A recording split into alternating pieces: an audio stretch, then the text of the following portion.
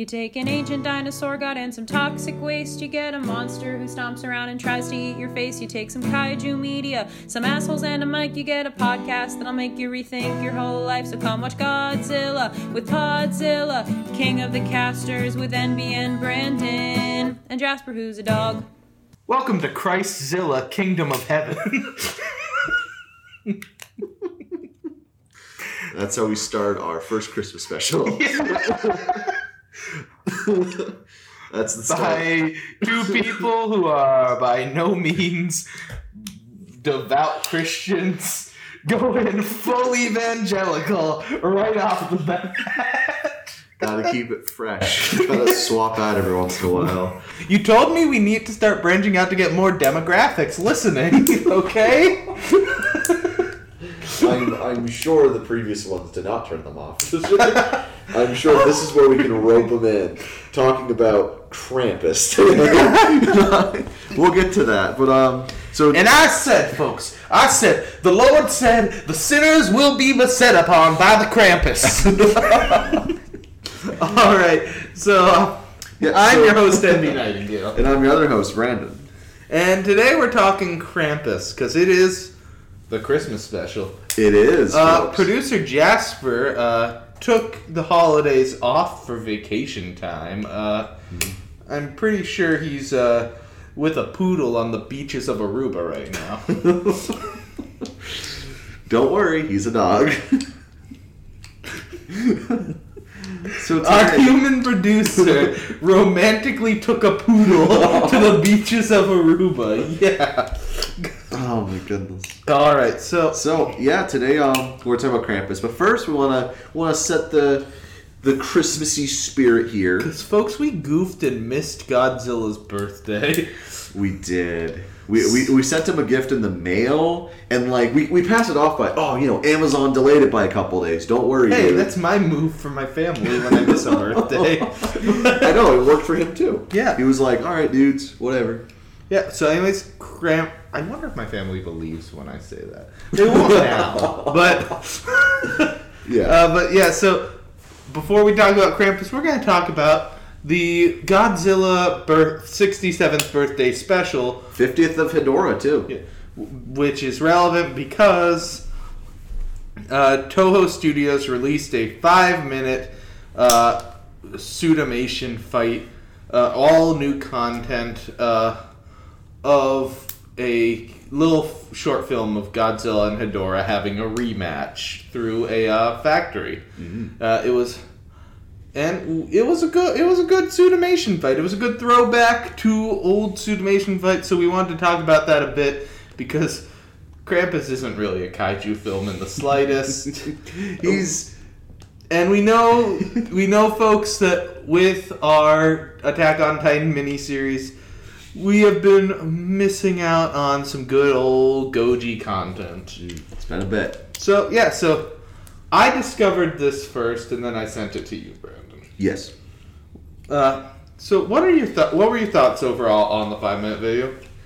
I thought it was really fun. I do think that in some ways when we get to... Because if I remember right, these suits were the same from Final Wars. Yeah. Right? I feel like obviously when we get to Final Wars, it's going to look visually more appealing and stuff than this one does. Mm-hmm. But it still looks really fun. And I think... It did. You can notice the low budgetness a little bit with having the miniatures in front of some of the fight. Yeah. But I thought it was ridiculously charming, and it was really cool to see modern VFX on top of Suitmation model. It was. Suitmation suits. There's a scene where Hedorah gets pushed into power lines, there's electricity hitting him. And when we first saw that back in the 1971, yeah, it was really rotoscoped on top the film. Yeah. But with the digital stuff, it looks really cool, pulsing through his their body thing. The lightning looked better than the lightning in the No Way Home trailer. Which you've already seen No Way Home, folks, by this point. It came out on the 17th. We have not yet seen it. Nope. But in the past, because you future folk. But yeah, so when I'm watching it, it tricks me into thinking, hey, is Hedorah my favorite Godzilla villain? And then I'm like, no, Anguirus. Get your head out of the gutter, you moron. Anguirus is better. I mean, Garrus is more of Godzilla's buddy at this point. He fought him once. Like if you and me fought in kindergarten and we had all this friendship after that, you wouldn't call me your enemy. Okay. Or would you? I host this podcast with my mortal nemesis, Brandon. Yeah, so it was a fun little show. I really liked the goo, how gooey and gross it was on the miniatures. Oh, I like the transition shot from full-size set to miniature. The first shot of it is where, like, a bunch of factory workers are running out of a factory. It pans down to a flower on the ground. Then some Hedorah haze goes through, that stuff that kills all life when it hits it. And when the haze leaves, the flowers are dead, and it pans up, and Hedorah's there. And it's a really brilliant transition of, you know, that's where the shot cuts during the haze, then cuts back to some haze dissipating on a new miniature set instead of a human-sized set. It was clever. So, yeah. It was a lot of really fun stuff to see, and it's up on YouTube. You can look it up. You can see it right now. Watch it now, yeah. It's completely free up on there, and it looks really fun. And the suit, I'm really excited to when we eventually get to, I think it's called the Millennium Era for Godzilla. Yeah. Yeah, that's going to be interesting, because the suit looks really, I can see how later ones they get more feline looking. Millennium's the only era we haven't touched yet, isn't it? I guess not, but I feel like I do want us to finish the Heisei era. Oh, same. And then we'll get into the Millennium, because that'll be really exciting, though. But I do know that they're chronologically, the films are connected in a way. Okay, in the same way the Heiseis are? I'm pretty sure the Millennium ones are, too, yeah. Okay, awesome. So we're covering those, and in not too long of a time, we are covering the next Heisei Godzilla film. It's going to be like this, I think it's like... You made the schedule for up until the Attack on Titan miniseries ends. So yes, yeah. So the new Heisei era Godzilla film or episode's coming out, and it's gonna be January. So that's gonna be our next like big full one discussion wise. So that'll be fun. But until then, I've mapped it out pretty good for the rest of Attack on Titan season up until we catch up. Yeah.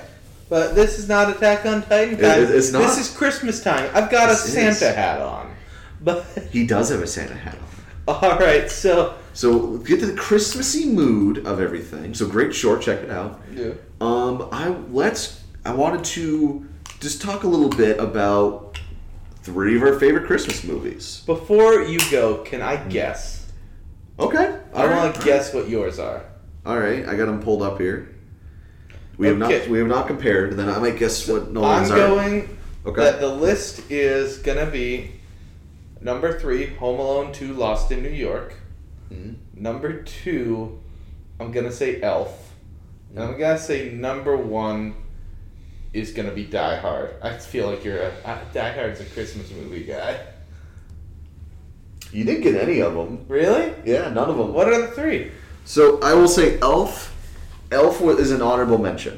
Okay, you made honorable mentions. Well, I'm just gonna say it because let me go over the 3. Right, I feel like Christmas movies are the kind of films that are very personalized. Okay. Like I think overall, you know, a lot of people's favorite movies are based on memories around it. Yeah. Where it's like, you know, one of my favorite movie watching experiences was The Force Awakens. I went outside the movie theater, got my buddies hyped up for it. Movie was good, but that experience was what made it really special, right? I feel like with Christmas movies, that's particularly a thing. Because, you know, you're hanging out with your family, you're sipping some cocoa. So, one of my favorites is, I'll start with National Lampoon's Christmas Vacation is one of my 3. And the reason I was debating between that one and Elf, because they do hold similar places for me, where I watch them every year. I can recite like half the film when I put it on. I'm like, yeah, I remember all this. And I feel like Elf and that movie and Christmas Vacation are very similar parts of my mind. Okay. But I gotta go with Christmas Vacation because the opening like Christmas Vacation gets me every time. I'm like, fuck yes, let's go.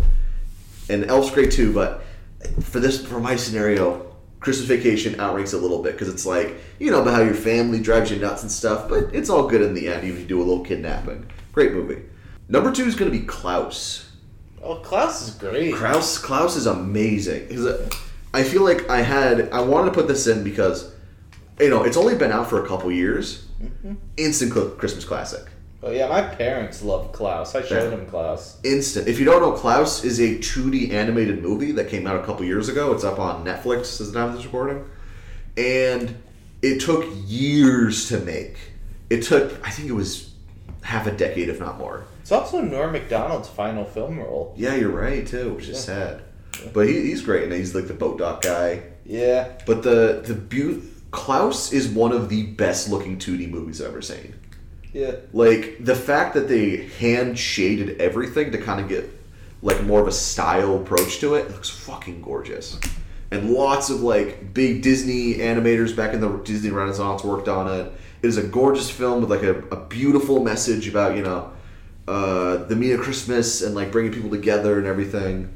So I feel like, that's going to be one of the greats for sure, and I love seeing it every time. So that's not numbered list. That's another one. The one that I have, probably the weakest of the three, about like on a normal level, for me is number 3 is The Polar Express. And I know it's not the best movie. I know it's not a great, fantastic film or anything. But like I said, a lot of it is tied into nostalgia and what you did with traditions. Like my family and I, when Grandma came over, we watched the Polar Express DVD for like every Christmas Eve, like right before bed, for like 13 years. So at this point, it is all in my head, and I'm like, every Christmas Eve, I gotta watch it. You know, even though the CG has not held up as well as other movies. You hold your tongue. You hold your godforsaken tongue. You know, I thought you were gonna shit on me because that's my number 3 too. Polar Express, baby. So it's a really whimsical, fun movie, and I wonder. Like I said, I think a lot of Christmas movies are associated with those nostalgic memories, and Polar Express is the strongest one for me with that. But Doug Walker doesn't like the Polar Express. How can it be good movie if nostalgia critic no like movie? Oh my god, you're right. Shit. All right, I gotta change mine. Number one's Elf. Number one's Elf. You got me. You sold me. All right. So now, Nolan. So we know what yours is Polar Express. So why is yours Polar? We'll start with the connective tissue. Wait, I'm gonna guess, right? I'm trying to get you the two. Okay. I'm gonna guess Polar Express. Okay. I want to say it's gonna be some like really out there one, like Miracle on 34th Street, and I think your third one is going to be Elf. No. Okay, we're both just completely wrong. So what do you got? Okay, so Polar number Express. 3 is Polar Express, which I'll be honest, that's mostly on there because I really like the hobo. It's got good hobo. Great hobo in there. Just don't look at the waiters' faces when they're dancing the Hot Chocolate song. Their expressions do not change. Listen, spooky. On this podcast, we only have one rule, and it's that we never ever let it cool, okay? Only hot takes on this. Listen, I like the devil hobo who's trying to sow doubt about Christmas. But he saves the conductor. He saved the conductor, Nolan. The hobo does save people, but he's also like giving creepy speeches about you don't want to be bamboozled. I think he's a ghost. He's a true neutral spirit.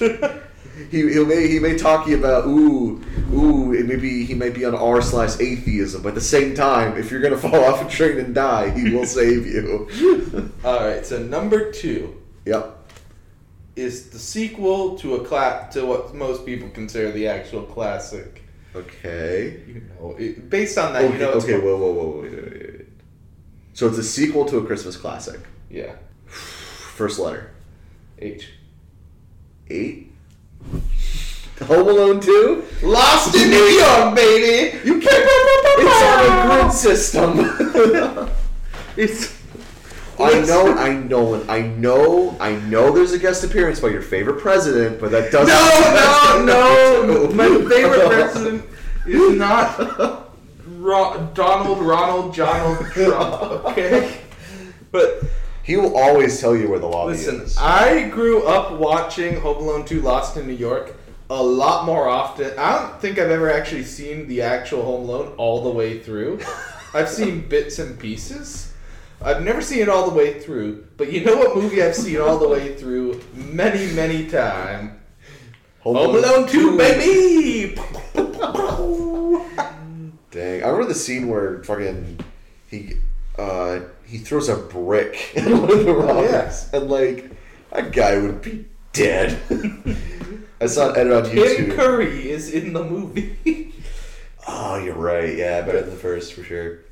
All right, in the first one, as a little side note here, in the first one, my uncle's cousin is in Home Alone 1.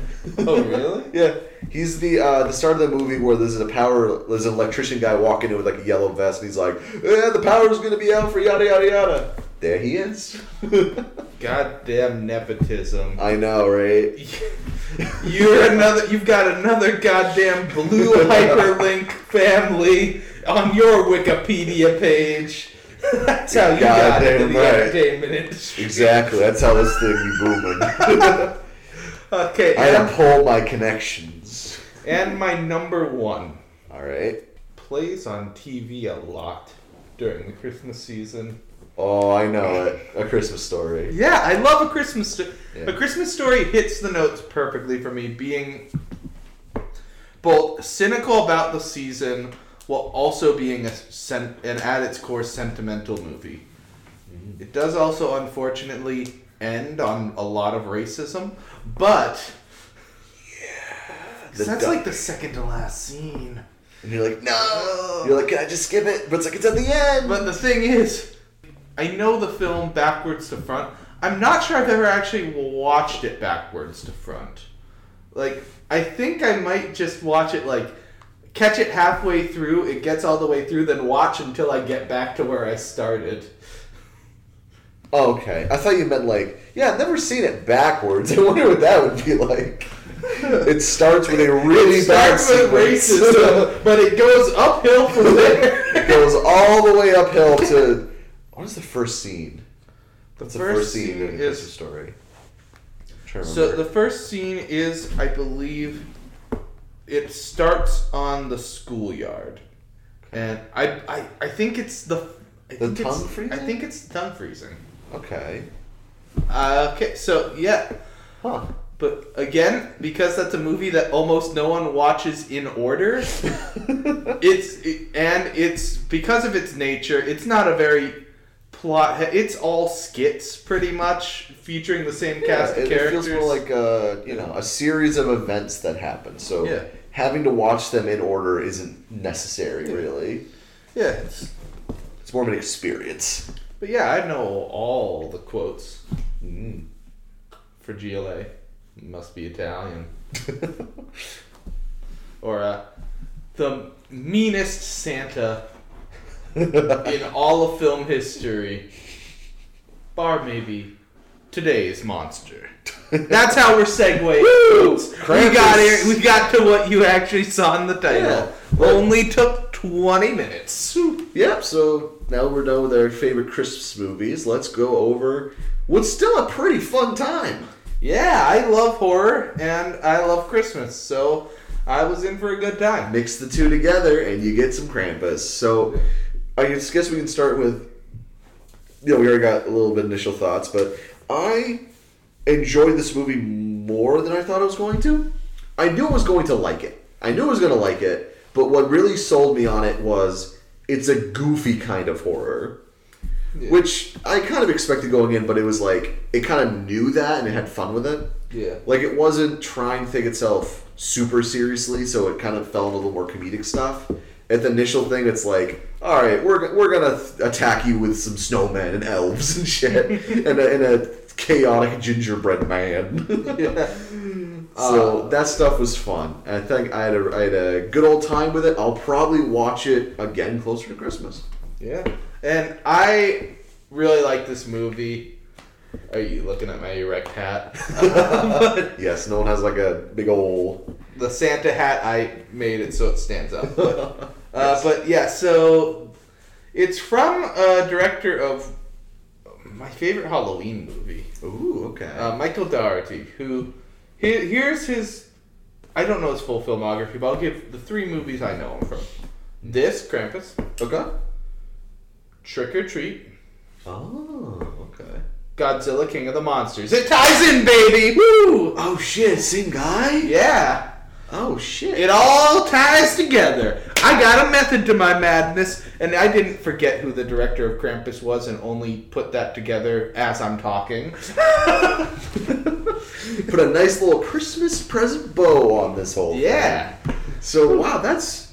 Is he gonna make an Easter movie? What about a Flag Day movie? For years, Trick or Treat 2 has been in development hell. Oh, okay. I think Trick or Treat was a movie I found independently, and then I showed around the high school to pretty much everyone, right? I think so. I think we're really bringing it up. Yeah, because it's such a fun Halloween movie. It's so ghoulish. Just great. Again, maybe we'll cover it next year. You were commenting on. This seems like a weird amount of child deaths for a movie, and Trick or Treat 2. Trick or Treat. I mean, also kills a lot of children. Dang. All right. Michael Dougherty is very child-free and proud of it, I guess. Yeah. I mean, so. Child-free? More like child freed from this mortal coil. Damn. So, alright, but yeah, we got a lot of monsters in Krampus, and yes, those monsters did stuff, I think. They did a lot of stuff. But what did that monster do, Brandon? Oh, they did lots of stuff with lots of Christmas cheer. So as a side note, this movie really, I don't feel like it, other than child death, they didn't really stretch the PG-13. Nah. But, a lot of child death. So, let me bring up all of the monsters that show up in this movie. So, running through my list here, we have, I think the first one we see is Krampus themselves. But in silhouette. Yeah, in silhouette. You don't see much of him. He stays in silhouette for most of the film. Yes, and... Yeah. No, I'll get to Krampus at the end then, but just know he shows up first. Yeah. And then what shows up next is just... They're just a bunch of snowmen, but they don't attack them. It's just like a taunt thing. Yeah. I'm pretty sure the first enemy that actually appears and starts attacking people is the Worm Clown. Yeah, we don't really get to see it, though, first time. It just... Oh, burrows. Yeah, it's burrowed under the sand, under the snow. Yeah, so it's grabbing people. It's like this, the snow's rising up. It's like like a sandworm kind of thing, and he grabs people and brings them down. But we see him later in the movie when they go to the attic. Yeah. And it's fucking creepy. It's like, do you know the wind-up, there's a wind-up box, like in the movie Elf and stuff, and you wind it up and it goes, and a little clown pops up and with a little... the court jester hat and stuff. Yeah, with the court jester hat, and they're on like a string, or like a spring, and they bounce up and down. So imagine, one that is probably 4 feet in diameter snake body, all of that coil, and and it has an opening jaw, and it's like a creepy little demon, big demon creature. It's a really unique monster. Yeah. And it's really spooky because and it looks very wet, which is gross. But I'm ew. So it's this creature that swallows kids whole, and you can see them as lumps in his skin, in his snake body, and it's oh, gross. It's kind of like in the movie Anaconda when Owen Wilson gets swallowed. They then have a shot where he's stretched out the anaconda so much, you see just an outline of Owen Wilson in the anaconda. Oh my god. So that happened. So that's we call him Snake, the Worm Clown. That's a creature. In that same fight in the attic, they also get attacked by these teddy bears with sharp teeth that like rips into them and tries to attack them. And then there's a just if you think of the term creepy teddy bear, that is it's exactly what you're imagining. bigger teddy bear, sharp teeth. Yeah. And then there's the one that shows up in the least is the robot.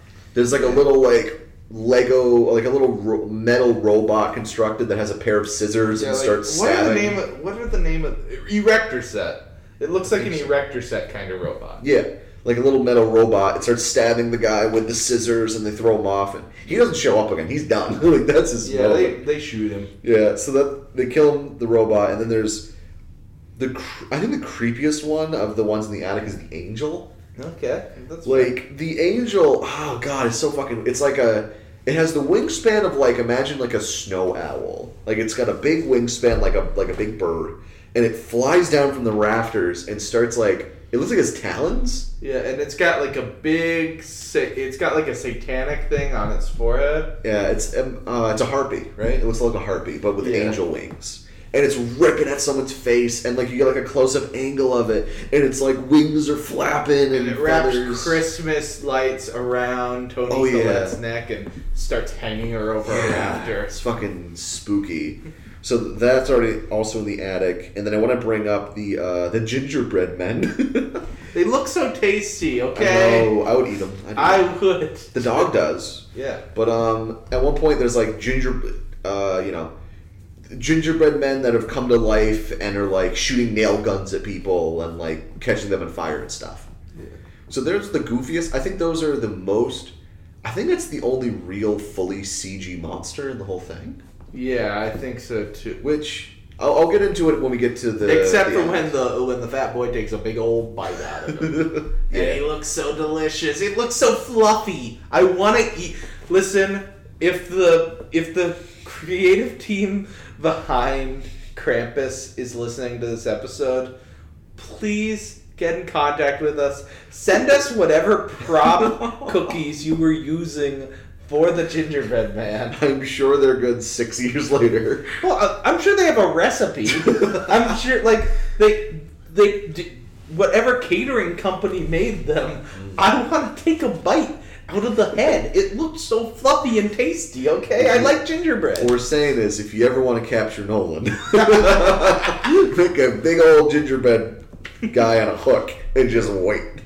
So anyways, so they show up for a bit. The elves, There's the elves, which are really creepy, because I'm glad they went with a different thing than I thought. What were you thinking they were going to go with? I thought it was going to be lazy. I thought it was going to be literally, they're like guys in green, but they're like, I have sharp teeth, kind of like the teddy bear thing. It looks like a bunch of plague doctors from a Renaissance fair. Yeah, or like fucking like medieval cultists. Yeah, where they're wearing like fucking like deer head bones on their heads and like fucking spooky little occultist creatures. God, I hate it. Well, I love it, but I hate it from a creepy perspective when they're starting to show up. And the Jack in the Box just starts clapping. Yeah, like excitedly. He's clapping. like, "Yay, back up!" It's like, oh my god. So yeah, the elves creatures show up and they're the gross things, and then we have Krampus himself. Krampus is a great looking monster, like a creature. He is a greatly designed monster. He has. I can start with his head. So we only see this in like shadows. We just see in the outline, he's kind of hunched over like a hag, and he has just these massive goat horns that go over like halfway through his back, like on top of his head, but curl around like his back shape to like halfway through his back, above his back. So we've got his gross things and hooks, and we only see like he has hoof feet at the start. You hear chains whenever he walks, and you know he's got the big old horns. But when later on in the movie we get a full shot of Krampus as he's going through a chimney, and Jesus Christ, the weirdest part about him is he's got he's got chains wrapped around him. He's got a bit of red coatiness to him. Yeah. And he's got a bit of red coats, and he's got the goat feet, and they're clopping in, and he's got the creepiest part about him is when I saw the outline, I thought he was going to be like a demon looking face. Yeah. He's got like a Santa looking face. like a Santa, almost like a wax Santa doll that you've melted a little bit. Yeah. Like it's a little. Yeah, more it's like a mask on his face. Like he's got other like more in line with like his gross kind of grayish hands face underneath. Like what is this? Like this hard mask of a face. Yeah, it's gross. And his hands. He has like really long, thin fingers with long nails, and it's like ew. But yeah, he's got a really long tongue. He's a really looking guy. Then we only see him for like a shot, but his reindeer were also they're like covered in bones. Yeah, they're like weird. They look a bit like small versions of in Attack of the Clones when. You know where I'm going with this. When Anakin and Padme are hiding out, and they're around those what are supposed to be like space cow kind of space yak maybe. I think those are Nerfs. Are those Nerfs? Were they being Nerf herders right there? Is that what a Nerf is? I don't know. Oh yeah, that's right. I'm more Star Wars lore than you are. Yeah, but yeah. So those thingies. They look like small, creepy versions of those. Yeah, they're fun though. Yeah. So you got lots of bones. So the creatures in this movie are really fun, and I want to bring up going into special effects for a minute here. The special effects in this movie look really great. Yeah. There's only the gingerbread men are CG in the movie, like fully CG. I know the shot where Krampus is like jumping from like building like rooftop to rooftop, that had to be CG. But thankfully they obscured it with like a thick blizzard above it, like around Unlike Toho, these lame American productions aren't willing to just put their actors in a big suit and throw them over a building and risk their lives for the shot. Because as we know, as all of us here know, and no recent news would ever disprove, Americans care about safety on sets. Oh no! Oh my god. So that's really the only CG shot of Krampus in the movie. The rest of it is just a really good suit. Like it looks great. I think the use of practical effects in this movie is great. Like all the monsters, other than the gingerbread men, are like fully like practical things. And I love that. I love like when the angel's flapping her wings, like you see the little like that's a real thing that's there, and like when the cracking in the ceiling, like that was really cracking. Like yeah, I think the use of minimal CG and lots of like practical effects really added a lot to this. Like in terms of the monster design, like the monsters and stuff. Okay, but so the thing is, Brandon, I asked you to describe the monsters, and you just described the good guys of the story. You didn't describe the horrible family that had it coming, which we will in the next part of this after the commercial break. Woo-hoo! It's holiday time, and Beauregard cries, "Hey, look, there's a snowman ringing our doorbell." And Elsie says, "That's no snowman. It's Elmer with a surprise. Borden's Eggnog, the extra special holiday drink. Borden's, very big on flavor." Wow, Borden's Eggnog. Now we can have a party. Borden's Eggnog is the delicious holiday treat the whole family loves, right from the carton. It's made with lots of eggs, milk, and real sweet cream. Rich and creamy, better than the best milkshake you ever tasted. Borden's, very big on flavor. This is the only time of year you can get it. So ask Mom for Borden's Eggnog today. So buy Borden's, very big on flavor. So yeah, we're going to talk about the story now. And otherwise known as, I hate every character in this and want them to die, except for like Little Boy and Based Aunt. Yeah, they should have been the last ones alive. I'm happy this movie had the balls to kill the baby. They did, didn't they? Yeah. They didn't show it, but they sure as hell killed that baby. Yeah. Through implication, that baby's gone. Yeah. Which, it's a classic horror movie in the sense that, you know, that a group of people are holed up in a house as the monster is attacking them, and they slowly get picked off. But 2/3 of the cast are children, and there again, everyone gets picked off in this movie. So I guess we could start with the inciting event. Okay, so the first act of this movie is Home Alone. Yeah, it's the start of Home Alone, where it's so that family. This young boy who's into the Christmas spirit named Max. His family, he's just getting shit upon by his family constantly. Like, his parents are like, we're not doing Christmas stuff with you. We've got busy work to do. I'm in a business meeting. I'm a businessman. There's no time for Christmas in business land. In the dad's defense, it does seem like we're on the Christmas Eve at the beginning of the movie, but we're like, the 22nd. It's the 22nd. That is a perfectly acceptable time to be taking a business call. How dare you? Yeah. But yeah, the vibe definitely is, I can't Christmas right now. I've got a business. Yes.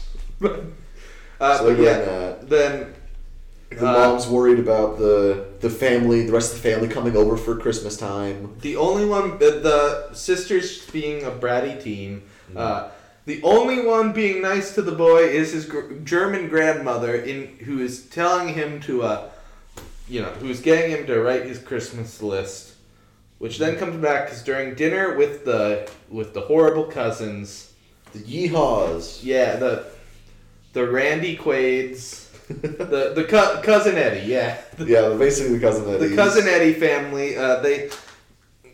The daughters from that group steal his Christmas list and read it out, and everyone's listening. None of the parents are stopping this, as it's not like he's asking for toys or anything. It's like very personal, emotional. It's like they're all saying the Christmas at the table. It's not even like the parents are gone and they're still there or something. The parents are right there and reacting to this. Because the fucking bratty girl is reading the note, like one of the and kids. it's like, I want mom and dad to fall in love again. I want my sister to spend time with me. I want my cousins who are in poor financial situation to find some prosperity. No one is stopping this. And everyone should die. I think that's the thing with I don't watch many horror movies, but I could tell from the start I'm like, they're making a lot of these people kind of, they're making a lot of these people feel like, I don't care if you die. Yeah. Except for Based On, who is also bad, but she's bad in a fun way. She is. It's the maid, I think. I've never seen an episode of 2.5 Men. It is the maid from 2.5 Men. That's where you have seen it. I have seen a lot of 2.5 Men over the years. There, buddy. I watched from it being 2.5 Men to basically being 3 Men because the kid was like an adult at that point. Oh god! You watched into the Ashton Kutcher seasons. Maybe, I don't know yet. But yeah, they kept the title 2.5 Men. Even after the half man left the show, is my understanding. I don't remember. I watched a lot of it though, but I don't know how long it got in. But anyways, so they had a crossover episode with CSI. I watched that episode. You did? I remember that. I was like, it was an event thing where like the CSI crew of writers wrote a 2.5 Men episode, and the 2.5 Men group wrote a CSI episode. I remember that. All of my knowledge of 2.5 Men comes from Wikipedia. I've never seen an episode, but I have read extensively the Wikipedia article. Wow, way not to watch the necessary material for Krampus. But yeah, so the maid from 2.5 Men is this crotchety old aunt who's best character. Yeah, hard drinking, making fun of the movie's mom for being a try-hard Martha Stewart Christmas type. Yeah. But yeah, so then the boy gets so angry, he rips up his Christmas note, releases it, and it goes whoosh, through a gust of wind into the moon. where Krampus lives, I guess. And he implicitly wishes that his family would disappear. I made my family disappear. I made my family disappear. Okay, but yeah, so and then it's just people being picked off for a while. It's very fun watching them picked off. Yes, through very individual scenes. You see, like, surprisingly enough, I was shocked. The teenage daughter was the first one to go. Oh yeah. I thought she was going to be around a lot longer. She was in like a good amount of the scenes before Krampus hit. Were you expecting survivors in this movie? Kind of. I was like, okay, all right. By the time at the end of the movie when it's just the one kid who can't drive in the car, I was like, okay, they're done. But before then, I was like, maybe. But so the big storm hits the next day. Yeah. Power's out, electricity's out, everything's out. So then what happens is the teenage girl was on like a Skype call, like a call with her boyfriend. She's like, I gotta check up on him, make sure he's doing okay. And she walks out and realizes there's a fucking is it a mail truck that's just frozen in place? It was like, I've seen this company's logo a bunch, but it was like Still. I don't know what Still is. I think it was like a propane company or something. Maybe. But yeah, so we saw that guy earlier in like 30 seconds just delivering something to the house, and then he's just frozen like a popsicle. Oh yeah, and then Krampus attacks her with a little whiny music box, and she dies. Yeah. And then other people go out to try to find her, and then they get attacked, and then they get attacked, and they hole up it. They realize what's happening. They hole up in the house. The German grandmother tells a story of her childhood in a sequence I know you want to talk about. Yes. Oh my goodness, I did not expect this in the movie. So when the German grandma talks about basically Krampus's backstory, where she talks about her experience as a girl who accidentally also wished for Krampus to come. Krampus has got to leave this one family alone. He is a repeat offender of this household. Like, Krampy, they've learned their lesson. It's one family. No. You've been wiping this one family off the map. Stop. This family's already dead. So anyways, so it's actually, she wants to talk about her story as a little girl when she accidentally wished for Krampus because times were hard in her village and the people were mad at each other. So she wished for stuff. She wished for that to go away, and Krampus came in and killed her family. But the coolest thing about this is it's actually animated. It's like I can tell it's 3D animation, but it feels like a stop motion short about like a kind of a Tim Burton-y or more like a style. Yeah, the little girl is made to look stop motion, and everyone else is made to look like shadow puppets, which was a brilliant production idea. Yeah, because with 3D production, it would be insane for this little. I think it's like just 3 minutes long. It's a pretty short one. It would be a lot for them to make individual like character designs and rigs for her mom and dad and everybody else in the crowd. So I thought it was a brilliant idea to have them more like wood, like shadows that she kind of interacts with a little bit. Because that's a lot easier to make. But, she wishes for the Krampus, and Krampus, big shadow of Krampus appears, and he kills her entire family, and he gives her a bell, like a big Krampus bell, to remind her what she, be careful what you wish for kind of thing. Yeah. And then she was like, oh, and then that's when we know that the kid brought Krampus to their house, and now he wants to kill everybody. Yeah. So that happens. So then it's the attic scene we talked about in depth. There's the Cookie Monsters are not the Cookie Monster, but the Gingerbread Man monsters are picking people off. The fat kid goes first. Yeah, the fat kid, a little Christmas cookie on a hook, and he takes a bite, delicious looking cookie, and then he gets taken by gingerbread men and swooped up the chimney, and they try to get him back by going into the attic. Yeah. And that's where the reveal of they don't try and get him back by going into the attic. So it's the girl. The right? girls are trying to find the bathroom, the twin girls. And and then they start hearing the teenage sister's voice. Yeah.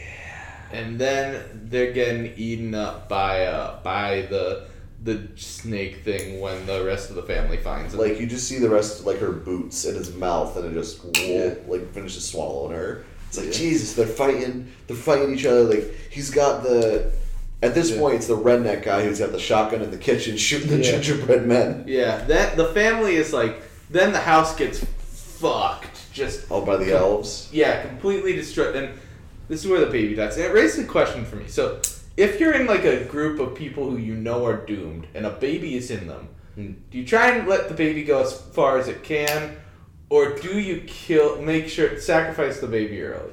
Here's my thought process. Whoa. Nolan, how far is a baby gonna get? Exactly. You're not giving him a good shot. No, here's my. You're not giving him a fair chance trying to get the baby to leave. I'm not saying get the baby to leave. I'm saying sacrifice the baby to the monsters. And here's my thought process. It'd be a lot more cruel to let the baby be the last to live, and then it just dies of fucking exposure. Give the baby a swift death. I don't think whatever those elves did that baby was quick. I'm guessing. I'm assuming they just dropped him into the hole. Yeah. I mean, in that circumstance, I guess, but like, you'd be a really hard person. It'd be, zombie apocalypse. You got a group of survivors. They got a baby, and you're like, listen, let's put it to a vote. Oh my god. But yeah, they actually do. I thought the baby was going to come back and the kid was going to save the baby. No. Nope. Baby gone. Dog dead off screen. Yeah, they kill the dog. They do not kill it on screen, but yeah, I assume the implication is he gets eaten by the yeah. I think there's a little bit of hair or something when you first see it come out. Yeah, but they send the dog to die to go get the. Yeah, that's what you do to the baby. The baby is not going to put up a fair fight. I'm just saying, at least if it got down to the last member of a group, the dog could have a better chance than the baby would. So you got it. So if anything, the dog should have been prioritized over baby. He told the baby to crawl up the vent to lure the worm out. Exactly. Is that what we were pitching to the parents? Is that what you're pitching to these grieving parents who have already lost their other kids? Just send them up. Yeah. Send them up the grate. He'll put up a fair fight. Oh my god. He'll at least throw a couple swings before he goes. Okay, so in your mind it's about how well the baby could defend itself. So like, are you saying if the Incredibles were in this situation, then it would be perfectly okay to let Jack die of exposure because he could put up more of a fight? Jack could turn on fire. You'd be fine. Could Jack beat Krampus though? Okay. Let me think. This is a very dark Christmas episode. Just like Krampus. Yeah. So I'll answer that, then we'll get back on the plot. I think Jack could take Krampus. I think Jack could take Krampus because the elves would hold him over the pit. Yeah. And then he would turn into his mad demon self, and he would start pushing people into the pit. I think he has a better shot than anybody else in this movie. That's my guess. That's what I thought. Do you think Jack has a better shot than anyone else in The Incredibles? Okay, well, he's a baby. I think he could beat Violet. I don't think Violet's making it as long as Jack. No, Violet. I think Violet was one of the best. She put a little bubble around Krampus and throw him in the pit. The whole point of this is which Incredible is best at throwing Krampus in the hell pit. So if Violet's up there, I think you think every Incredible? I think every Incredible could push Krampus into the hell pit. And on that note, we are moving on. So after the elves break in, and we talk about the worm I think cloud ironically, collapse. Bob has the worst shot against the Krampus. He's one guy. He can't really, because if they threw Elastigirl in the pit, she would just balloon out and just like Mr. Incredible's just strong. Yeah, if they took him down, he's done for. He's out. God. Okay, so anyways, so the elves break into the house, and at this point, the family's got to make a they've been making a plan for like going for a snowplow and like just trying to just drive as far as they can. Yeah. And they've got to make a mad dash for that snowplow now. Oh, yeah. The grandmother, she stays in the house and embraces Krampus, who then opens up a sack of more killer toys. That's where we get the full, like, what Krampus looks like entirely. Yeah. It's a great scene of him coming down the chimney. You see that the elves, when they first break into the house, blow out the chimney, or blow out the fire in the chimney so it can come down. But anyways, then the Jack in the Box is under the snow again, and it takes out pretty much everyone. Yeah, it's like gone. It's really funny because the guy's like, "Go save yourself," as in like, "Oh, I will." First, it's what's the guy's name? The actor's name? Adam Scott. Yeah, Adam Scott. He's like, "Go, guys! I can hold him off." And it's not like the worm clown needs to chew. Yeah. Like he'll suck you down, and he'll keep moving forward. Like 2 seconds later. Yeah. It's like gulp. Okay, but the thing is, if Toni Collette had just gotten in the fucking car, they could have made it out of there. Well, I mean, the snowplow didn't start, so they couldn't have made it out of there. Yeah. But still. But yeah, basically everybody's fighting. The parents get swallowed up by the worm clown. Yeah. It's just the boy who caused it all and his cousin, the girl, in the car. And the elves come in. The car won't start. The snowplow. They grab the kids. Yeah. And we get a really cool, like, color design difference. So much of this movie has been like blues. Like lots of cool tones, lots of blues to really emphasize the blizzards and the storms. But then the final part when Krampus is like, you see him sacrificing the people now. Yeah. Bright oranges, like hellish oranges start appearing. Yeah. Instead, and like it's really cool the difference. Yeah, and it feels a lot to me like the vibe of the island on Scooby-Doo, the live-action movie. I can see that. Okay, cool. I'm not crazy. So when the kid kicks Krampus and little Scrappy comes out. Yeah, but no, so then what happens, the boy's given the chance to go away as a survivor. He says, "No, I want my family back. I take my wish back." And you think in a more good-natured movie, at this point, the Krampus would be like, "You've learned the true meaning of Christmas." But no, Krampus yeets him into the hell pit. He laughs. So the kid drops the bell into the snow. Something grabs it from underneath and like pulls the bell down. Yeah. And then Krampus laughs, grabs the kid by I think the head. Yeah. And then just drops him in the pit. And the kid goes, "No!" And you see him falling into hell. And then the movie fucks with us because it's like. Yeah. So by the way, we got to mention as the movie's going on, we see, as we just mentioned first, it takes place I think on like the 22nd at the start. And then you can see throughout the movie every once in a while, you see them like with a little advent calendar opening the new day. Yeah. So then it was Christmas Eve. They open on the 24th, and then we fade to white, and then, yeah. Yeah, and then so the movie, like, I think like after the opening montage, the first scene we get of the movie proper is A Christmas Carol playing on the TV. Yes, where it says there'll be, 3 spirits, like the old black and white. And then the boy wakes up after being thrown in the hell pit, and you're like, oh, it's a dream sequence. A la A Christmas Carol's ending.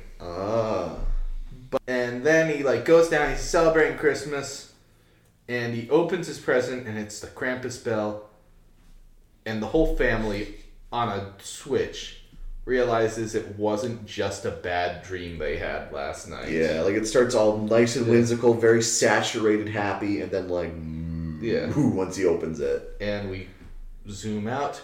They're in a snow globe in Krampus's workshop, which is filled with snow globes. Yeah. What a great ending for this movie. Yeah. I was like, okay, this is good. I'm like, this is a really fun time. But then when that happened, I was like, is it gonna? I'm like, I hope it doesn't. I hope there's something else here. Yeah. And then it did, and I was like, yes, leave out the spook. Yeah. Leave out the spookiness. This won't make sense because the episode hasn't come out yet for you guys because it's coming out after Christmas. But his workshop looks like the BFG's workshop. It looks like it so much. It kind of does, yeah. I think the BFG came out after this, too. It did. The BFG ripped off Krampus. Yeah. My God, how could they? All right, By the way, there's one thing, Nolan, so that's the plot of the movie. There's one thing, Nolan, that I'm wondering if you picked up on this because I did, watching this. Okay. His parents are divorcing, right? I don't think so. They had to be because... I think they're having a rough time. No, because I had to be because then in the scene where I think it's before the attic, they all meet up, right? Yeah. And they say, I have to tell you something important. Yeah. And the kids' parents have to tell the other parts of the adult family something important. Yeah. And we don't see it, but then it cuts to afterwards and they're like, just so you know that's what's going on. Something like that. Okay, but that would be a weird time to be like, oh, by the hey, that's the thing. We're gonna die. By the way, divorce. I know, but there's multiple times like that before though, where they're like, might as well watch some stuff before the iPad dies. Yeah. Okay, that's fair. That's fair. I don't think it's happening, but that's fair. I think it may have happened in an earlier cut, and they cut that out of the movie. Okay. Because there's little hints of it, but it doesn't really pay off. Okay. Yeah. So I think that could have been something. Like they were just alluding to it, but maybe it was more explicit, and they cut that part. But yeah. So, anyways, that was Krampus. That was the Krampus 2015. Yeah. And I would recommend this movie. Yeah, same. It's a good time. If you're a young person like us, don't watch it with your family, because I know if I tried to watch this as a Christmas movie with my parents, my dad would just get really mad at me. This is not Christmas. Jesus, Nolan, you have to ruin Christmas! The opening scene's really fun. Yeah. Where it's like a Black Friday fucking mall with people like stepping over employees trying to grab TVs and shit. Where it's I don't remember what was playing, but it was some Christmas. God, I've got to work Black Friday. Oh, Nolan. At Target. So the good news, folks, is we're recording it before Black Friday, so Nolan will still be alive. Posthumously. Nolan, okay, it's okay, this is your last Christmas. Now it's time to move into our final segment. Yes. So our final segment's going to be Make It Gritty. Your final segment. So I rebelled against that idea, and I'll say what my idea is after Brandon's pitch. All right. So my pitch here is called. So I'm gonna start with the trailer of my how Krampus gets into the Monsterverse, because that's what this segment's about, for my end at least. So my trailer starts with the song "I'm Dreaming of a White Christmas," where it's I'm dreaming of a white Christmas, and we start in on seeing Millie Bobby Brown looking inside a house, looking out the window, concerned about a strong snowfall that's happening. It's like a snowstorm. It's going nuts. This is Legendary Pictures, so it is actually possible. This Legendary, call us if you like Brandon's pitch. Call us up. We will sell the rights. So anyways, starts in looking concerned about the strong snowfall outside her house she's in. And we see the camera starts zooming out, and we see people frozen in their cars, wrapped Christmas presents, in the side seat. Like all this Christmassy imagery, all this snow, freezing cold, crazy. And then the camera continues to zoom out as we see that the big sign encased in snow is "Welcome to Las Vegas." Oh! The title is Godzilla, Krampus, and Sin City. So that happened. So now I'm going to give you the rundown of the actual movie. So Millie Bobby Brown is disappointed by her overworking dad. She has to tag along on a business trip with him to Vegas. Is he doing more wolf science? Yes. They found a new type of wolf out in the desert. So she has to travel on a business trip with him to Las Vegas on Christmas.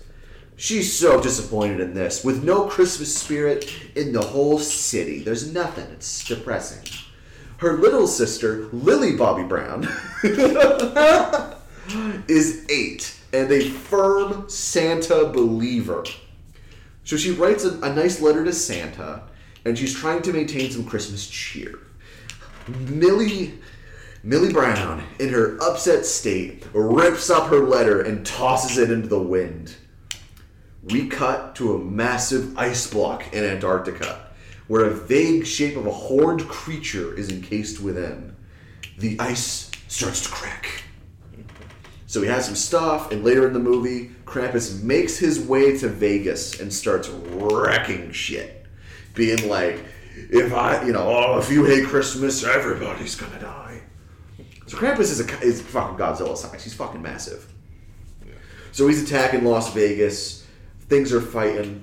So Godzilla shows up to fight Krampus, but Krampus is too powerful. With his evil, cynical Christmas powers, he clearly bests Godzilla, and Godzilla's on the ropes. And that's when Millie Brown realizes the best way to spread Christmas cheer is sing it loud for all to hear.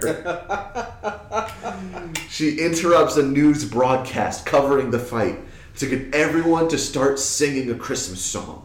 Santa is coming to town.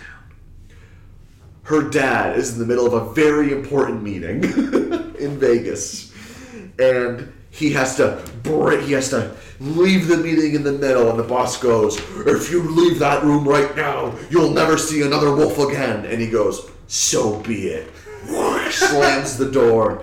He runs out to Millie Bobby Brown, and he starts singing he sings the Christmas carols along with everybody else.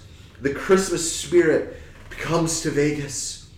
All the lights of Vegas glow in candy cane stripes and Christmas, green and red, beautiful lights. And we cut to Krampus celebrating his victory over Godzilla, while in the background we see Godzilla slowly stand up behind him with new energy. What Christmas means to me starts to play. By Pentatonix? By Stevie Wonder. Okay. The Stevie Wonder one. He goes, I hate Pentatonix. No, so it's much. not that one. Oh, and that song starts to play starts playing on the strip, because the strip is all like they're fighting on the Las Vegas Strip. The strip is all like the speakers, they're all blaring this, and it becomes diegetic music, and it's swelling, and Godzilla, with his newfound power, starts beating Krampus up, handily kicking his ass. And as a final attack, when he's got Krampus on the ropes, we see Godzilla charge up his power, and his spines start lighting up. But instead, they are red and green. The Christmas colors. And he blasts a nuclear Christmas blast, cutting Krampus entirely in half, ending his reign. Millie Bobby Brown says, "Wait," when the dust has settled, and we're in the epilogue of the movie. Millie Brown goes, "Wait, how did Godzilla do that? He feeds off radiation." And then we see a sleigh outline on the full moon. And a vague, "Ho, ho, ho!" Snow continues to fall on Godzilla's face as he gives a little nod, now understanding the true meaning of Christmas. The end. All right. That's a good pitch. Now, my direction was I want to pitch make it Christmassy, in which I don't add Krampus to the Toho universe, but I'm gonna make a Godzilla Christmas special, which you did too. Okay. So, obviously, we start with Christmas time. exactly. We start with that with Christmas time is here. That's a long panning shot of a bunch of kaiju destroying a city, having fun. Yeah. And in a corner, a dejected, sad Anguirus sits. No. He is the Charlie Brown, He isn't is! Yeah. I think Godzilla's the Lucy. I don't know how we're gonna root for him, but go on.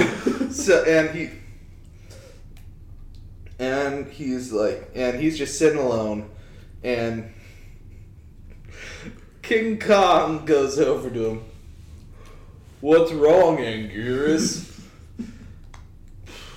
Christmas has become too much about commercialism. It's like, couldn't you just be normal and have fun, Anguirus? You blockhead. Damn. And then Anguirus, of course, realizes as Godzilla and Mothra are trying to put together the perfect Christmas pageant, they need a Christmas tree. And Anguirus has to go find the perfect Christmas tree. It's gonna be a big one. It's gonna be... Mine's only 100 feet tall. He finds the littlest pine in all the woods. Oh, all he Only can 80 find feet tall. is the Rockefeller Center tree, which is not big enough for them. Damn. He's like, oh, I really goofed this one up. But then King Kong comes up to him and says, it's not about the tree, Anguirus. It's what you've been saying all along. It's about the Christmas spirit. Do do do do do do do Godzilla do do do do do do do Godzilla. Rodan's is the Schroeder. Do do do do do do do. I mean not God. I said Rodan's the Schroeder, right? Yeah, Rodan's the... Okay, who's King Ghidorah in this situation? I mean, obviously Hedorah is Pigpen. Yeah, I was like, Ghidorah's the straight-laced one. No, Pigpen is Hedorah. King Ghidorah is Penny? Is King Ghidorah Snoopy? Manila Snoopy. Manila Snoopy. Manila Snoopy. And the Ukonduru from Abira, Horror of the Deep, is Woodstock. The what? The giant condor from Abira. Oh, yeah. The He's Ukonduru. Woodstock. Oh, my goodness. So, yeah. Okay, so that's my pitch. It says, a very Rodan Christmas. You're a good man, Anguirus. You're a good kaiju, Anguirus. Alright. That's so wonderful. this has been... This has been our little Christmas special. Yeah. So, probably going to upload this on a Thursday, just so, around Christmas Eve. Yeah. So, I just want to say from here at Podzilla King of the Casters, we wish you a Merry Christmas, a Happy New Year, Happy Hanukkah, whatever holiday you celebrate this winter season. Hope you have a good time. Drink some eggnog, drink some cocoa, be with your family, do what you're gonna do. So we appreciate you listening to us. What I say to all of you is, in the Christmas spirit, I didn't make any cum jokes. So, except for now. Now I'm making a cum joke. the I made it last to the little end, but it's just like, we were going for so long and nothing was coming out. And then a lot of cum jokes are coming out. And on that note, Merry Christmas, Merry everybody. Christmas, everyone. Merry Christmas, baby. Bah humbug,